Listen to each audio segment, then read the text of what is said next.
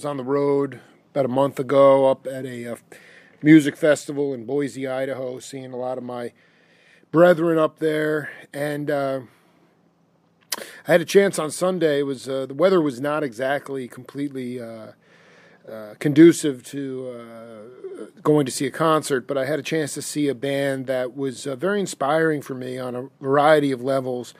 The rhythm was very good, and they were also incorporating a lot of newer sort of electronic elements to the music while still keeping old school grooves with real people, no drum machine, so to speak.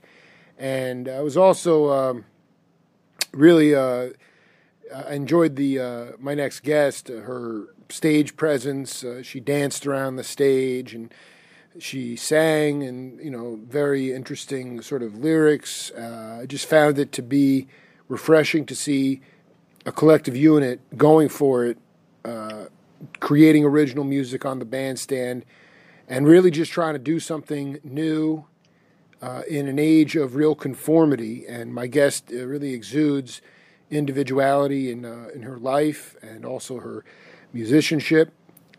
Lalin St. Juste, welcome to the Jake Feinberg Show. Thank you. Thanks for having me.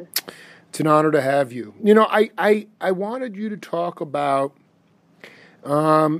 really the first time that you felt or how you learned to dance in your own body.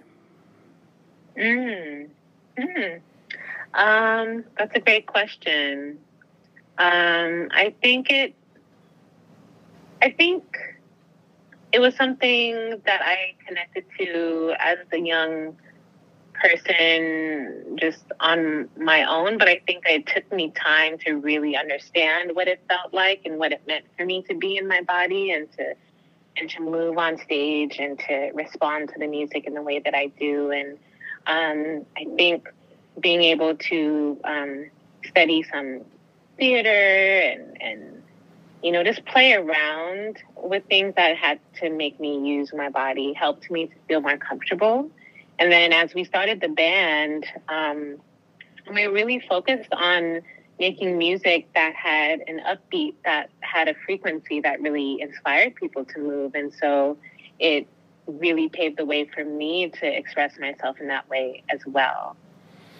Everybody has like their own, everybody walks and has their own rhythm. And, some of the musicians, especially the instrumental musicians, they aren't necessarily great dancers, but they are dancing in their own body as it relates to the grooves and the music itself, and that's how they express themselves. And I'm curious about like how you felt grooves. Did you, at least when you became a music fan, did you find yourself sort of being comfortable with your, because some people will, some people do line dancing. Some people do two-step, and some people just have like odd meter dancing. And I just wonder, like, for you, you were just like floating around almost in a flow state. But I just wonder if you could characterize like your what your dance feel is like. Is it like in 4/4 time? Is it in odd meter time? Is it just, and how did you cultivate that? I'm pretty sure most of the time if we're playing in 4/4, it probably is that. And if not, then I can kind of veer off and play with the meter a bit. But yeah, I kind of take a very intuitive approach. I want to just feel in the moment what the music is inspiring. And I've also been performing for, many years now. And so I just enjoy letting it happen. Mm-hmm. I also love to move. I love to dance. And I think every song has its own energy to it. So it's thinking about what the song needs, what the performance needs, what will feel good, So, yeah. What I remember speaking to you briefly after the show, and you grew up in Southern California. I'm just wondering if you could talk about. I mean, obviously you enjoyed performing, or I hate that word, but uh, acting and dancing and all that stuff. And I'm curious if you could recall specifically a time when you were exposed to the sacred drumming rituals of Haiti, or where your folks are originally emigrated, where they were from. Yeah, I don't think I was really exposed to that as a child. Even though I think I mentioned to you, my father is a drummer. He mostly played in a reggae band as when I was little, and we didn't necessarily grow up together. So there are a lot of feelings. It's very complicated when it comes to immigration and culture and assimilation. And that's something that my family experienced. My mom really wanted us to assimilate and to be successful in the, American way. And I think from a lot of trauma, kind of didn't highlight or prioritize certain aspects of Haitian culture, and the drumming, that's traditional, and it doesn't necessarily need to be tied to Vodou, but it is. And so growing up, I wasn't encouraged to look into Vodou. I wasn't encouraged to look into the traditional aspects. But as I got older and I learned on my own,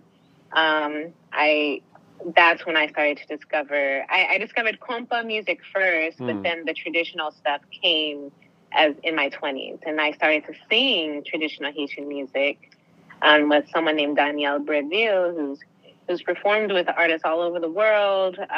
He's an amazing master drummer, and he taught me about where these songs are coming from. And I just started learning a lot more about my culture, and it's been a really beautiful way to heal. And I'm still incorporating it into my music and all of that. So can you talk to the audience about, I think it gets lost on a lot of people, but the meanings of the songs through rhythm, like even one song in particular that this cat who you worked with hipped you to, and what the story revolved around?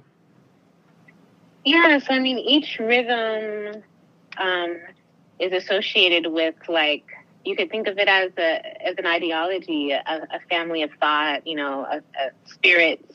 So, for example, maybe there's one rhythm that's for maybe a spirit called Dambala, is a snake spirit, and that rhythm has a certain sound to it, and certain dances to do to it, certain songs to sing to it, and so each thing is very intricately tied to the other.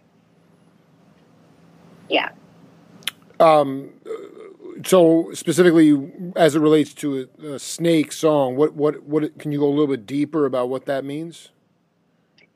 Yeah. So, for example, Dambala is a spirit. It's considered like a really old, overarching spirit in the pantheon. So basically, like, if you're looking at, history, obviously Haitians are Africans that were taken from West Africa. So there are a lot of spiritual beliefs from West Africa. So there are some spirits like Dambala who are from that West African spiritual tradition. And then there are others that came from the actual conditions in Haiti that had to respond to slavery, and that's a whole other set of spirits. And so those spirits, those rhythms are considered hot, fiery. Those are the ones that help to fight for the revolution. So the energy of those drums are going to be fiery, fast. Dambala is more cool, old, wise from West Africa. So that's going to be a little bit more fluid and a little slower and things like that. So and you just learn the songs, and this is a part of a bigger practice. You can perform it like I did, it's theater, but also this is a part of people's spiritual practice as well. I'm curious about when the first time you discovered who Toussaint Louverture was. Mm-hmm. And because I've done quite a bit of woodshedding with guys that are, I don't say this lightly, I mean, guys that are really ethnomusicologists. I'm thinking about one in particular, Bill Summers. I don't know if you're hip to him. He's the guy who he did the bottle whistle on Herbie Hancock's Watermelon Man, among other things. But he's an amazing dude. And he told me about Toussaint Louverture and the story related to the fact that, Napoleon was conquering all these islands and countries, and here it is, these displaced West Africans that were being treated, that were totally being oppressed. Napoleon could not penetrate Haiti because of mainly the drum. What you were talking about, this fiery, emotional rhythm, and they fought off and defeated Napoleon with sticks and rocks, and at least that's the story that was relayed to me. And I know that your mom she wanted you to be just sort of a square, assimilated cat, in America. But when did you find out about Toussaint Louverture? Oh, I probably found out, I think it was middle school. Yeah, middle school, junior high. I can't remember if it was in school. I mean, I doubt it. But yeah, I don't think they teach that in school. Yeah. Right. Yeah. But I do remember having a conversation with my mom about it, and being really proud. That was a turning point for me. I learned about the Haitian Revolution, and right. I was like, wow, this is amazing. The first Black Republic in the world, and Toussaint Louverture, and Jean-Jacques Dessalines, all these major figures, and yeah, I felt very proud. So, and then I think in high school I went to see a play about it or something. So yeah, Haitian history is really incredible. And then of course later on I learned that the revolution started from a Vodou ceremony. So yes, there was drumming, there was singing, and from there the war started, and so music and that practice, that's very important. Well, it's the one reason I immediately gravitated to you. I could feel that, and I could feel where your roots are from. Can you talk about this as Vodou? Basically, were they being overrun, and then they had a ceremony, and then started to fight back? It's so hard for me to sort of, in my own mind's eye, try to figure. I see him, Napoleon, pulling up with a ship and being unable to get on the beaches. But was he already actually in Haiti, and then after the ceremony is when the revolution occurred? The revolution, I don't know where he was at the time, but I know that in 1791, basically, there have been several revolts up until that point, but basically they were just ready to be done with France, and the ceremony was a Vodou ceremony, and they sacrificed a pig and sang, and it took 11 years, but from there had been, before even Napoleon, I mean, Columbus was there. There's just been so much between the island, on the island with the Dominican Republic and Haiti. And so, yeah, I mean, Haiti was very successful. And not only did they use Vodou as a way to persevere and win, they also supported other countries for their freedom fighters and for their liberation. They sent a ship to the U.S. for enslaved Africans to come onto. They've helped with Greece and their fight immigration. They helped with like Argentina. Like there's all this stuff in the history, about Haiti. And so I'm very connected to my roots and my history, and I love it, and I think it's fascinating, and I carry it with me everywhere I go. This is my blood, so. You call in a recent album, you called upon your ancestors in some of the songs. Mm-hmm. Yeah. I mean, talk a little bit about one example of one ancestor and what your intention was for calling upon them. Well, one example is, I named one of my EPs after my maternal grandmother. Her name was Dame Virtually Valgrin, and so I named it Virtually. And so that's just a way for me to acknowledge that without them, I wouldn't be here. And they went through so much. And I'm still learning about them. And ancestral work is something that's in my culture. As a Haitian person, as a Black person, we look to our ancestors for strength and for guidance, for luck, all the things. So I'm just carrying on that tradition. Can you talk about specifically? I mean, I've done quite a few interviews with people that have left this planet, and I can feel when one person transitions and then another one maybe transitions, and I can feel when they reconnect in a different plane. It's very spiritual. It's very deep. Can you talk about if, in fact, ancestors have visited you from time to time based on your cultivation of their spirit and your longing for them to be acknowledged for what they have been through and why you're here? Yeah, I mean, I think there's signs in communication all the time if we're open to it, and I think in my meditations, I feel like I get, I feel presence, or I feel maybe like a voice in a way, not like an actual voice, but like a knowingness. Sure. Maybe just a sense of maybe something's going to be all right and I'm not sure, or maybe it's whatever it is, or maybe I have a question about something and I see a hummingbird right at that moment, I think there are these symbols and signs all around us. I love it. Yeah, I love it. You have to be, have you always been open to it? Or because your mom wanted you to assimilate, you turned away from some of your connection to your ancestors? The other thing is that your mom clearly was rooted in the history of it, but she didn't want to talk about it. Is that right?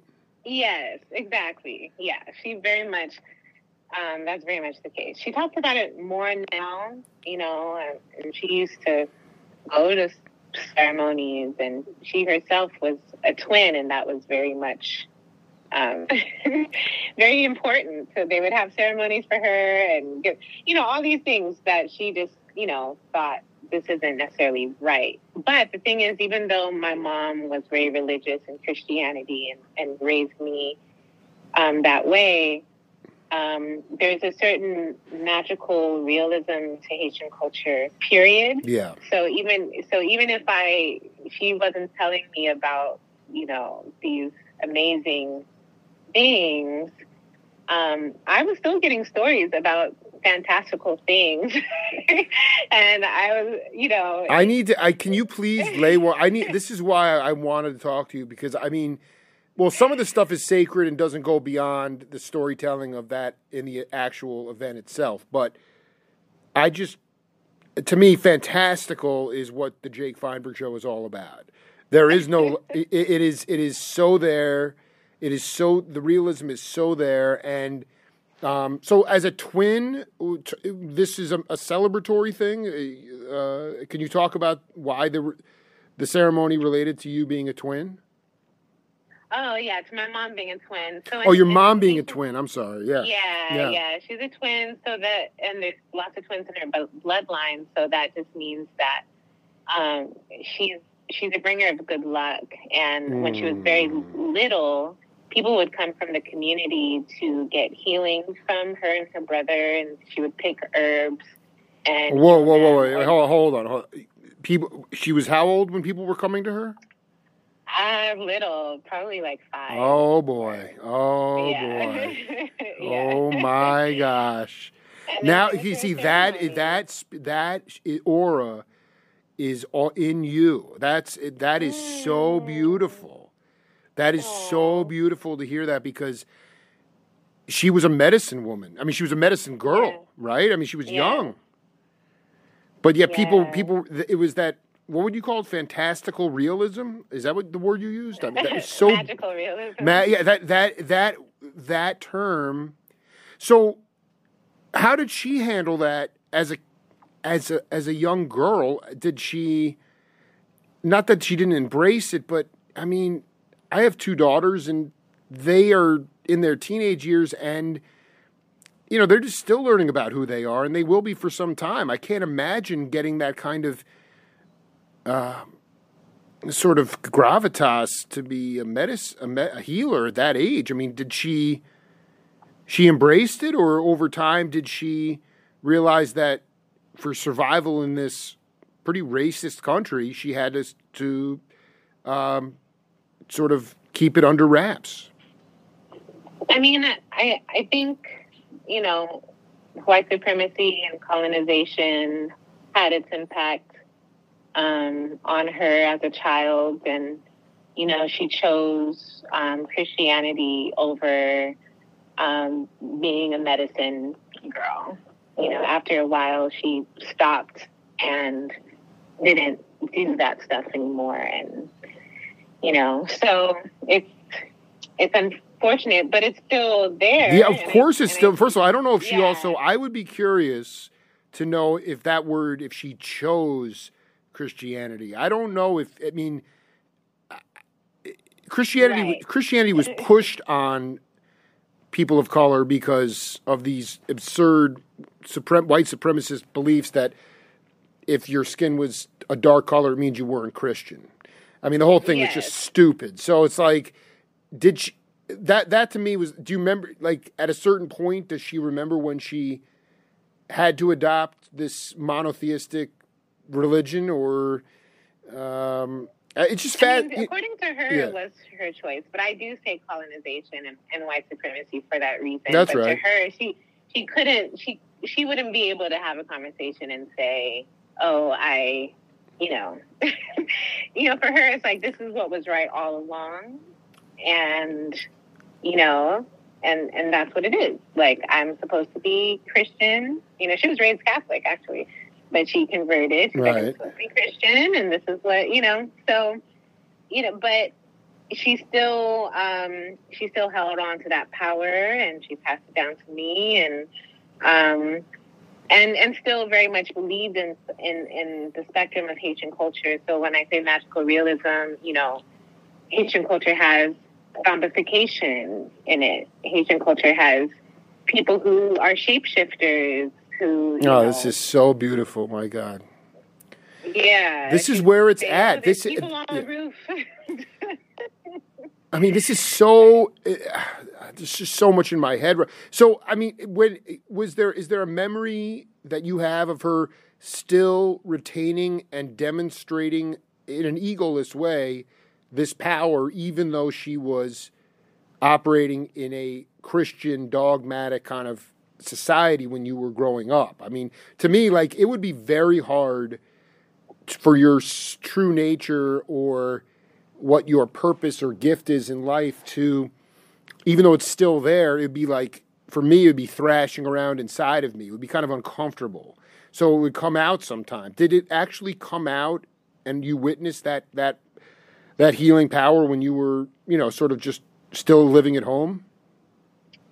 Yeah, I mean, I think that power came out in still her knowledge of herbs, or her desire to heal in certain ways, or um, you know, yeah, I feel like it came out in those or maybe she has a feeling about something, or a dream about something, or her intuition, Well, like also like if Lalin was if you were ill or sick, would she do some sort of medicine or some sort of ritual, and then you would feel better?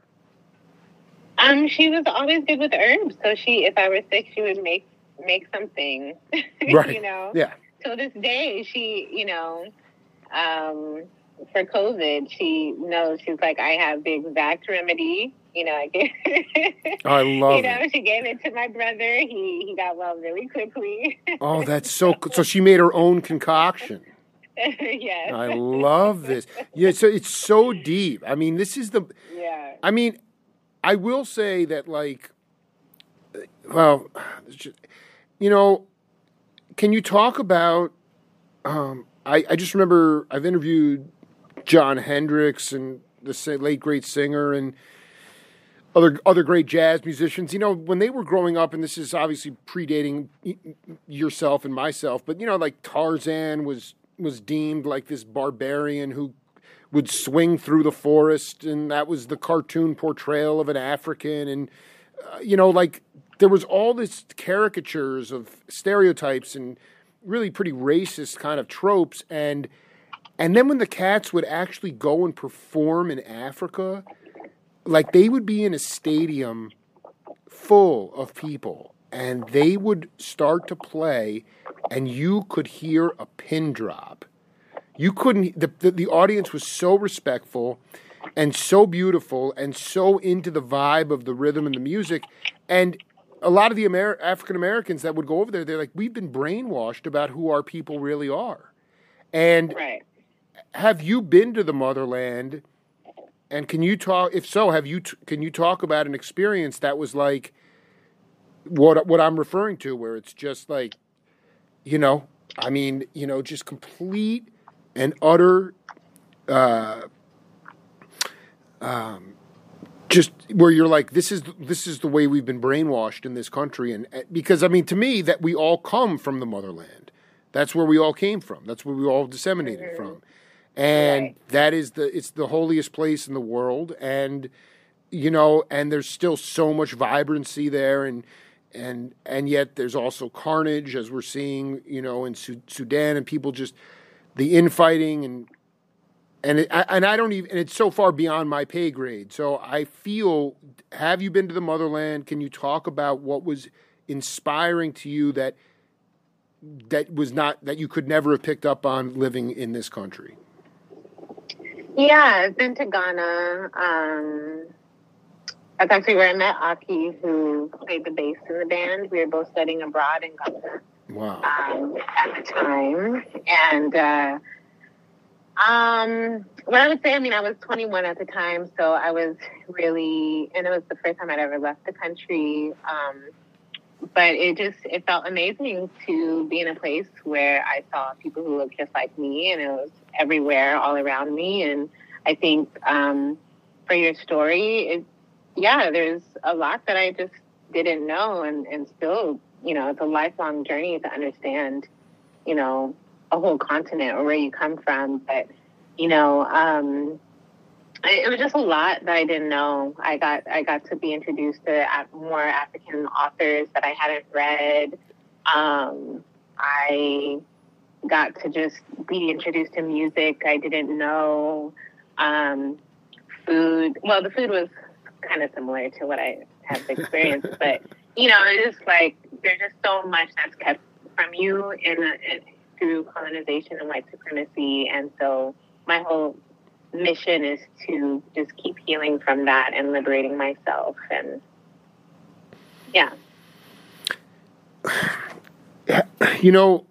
can you talk about just personalizing the idea of the how you've dealt what has been like a traumatic? I think it's just important for people to, whether they want to hear it or not, to know that just based on people's skin color, it can be very perilous. Things are just very different, especially someone like myself. We're not privy to it, and it doesn't mean that everybody's a racist or everybody's a bad person that's white. It's not what I'm trying to say. It's just, can you talk about what you have been up against in your life, in your adult life? I mean, to me, like, it's just based on what I've done and kind of the travels that I've had. I mean, I just feel like we're all one human race, and so many of the elders that I've interviewed, people of color, and some of them were tough on me, but that was because I was just trying to find my voice, and I look back, and I just am so proud that I was able to connect with these cats, and I just, like, even right in this moment, what are the biggest challenges facing you as it relates, because, I mean, it's hotter than ever right now. I thought we were living, I was naive enough to think in college in the late 90s that we were living in like some post-racial society, and I just almost feel like we're sort of regressing it right now. And so for you, what are those little subtle things that you have had to deal with in your entire life? Well,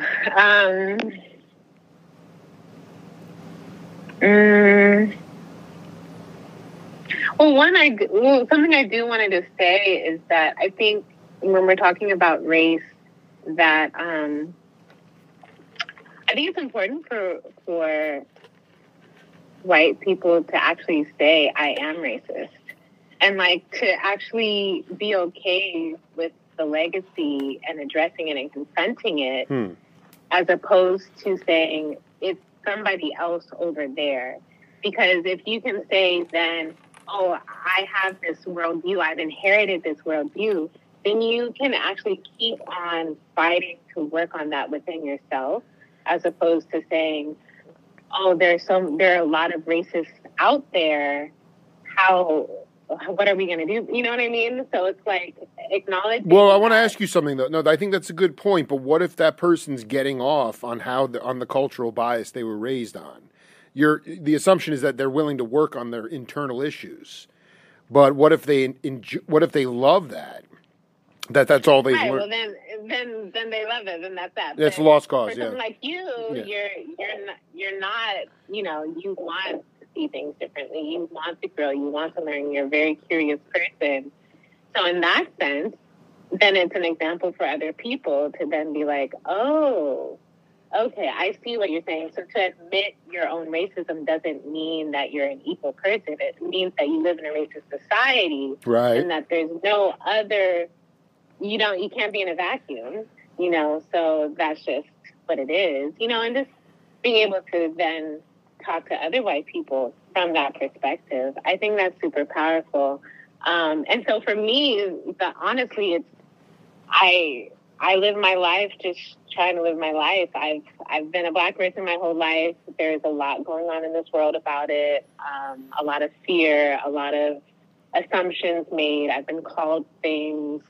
That's just what it is. And I tend to surround myself with people who support me. And, I just try to be in my own world.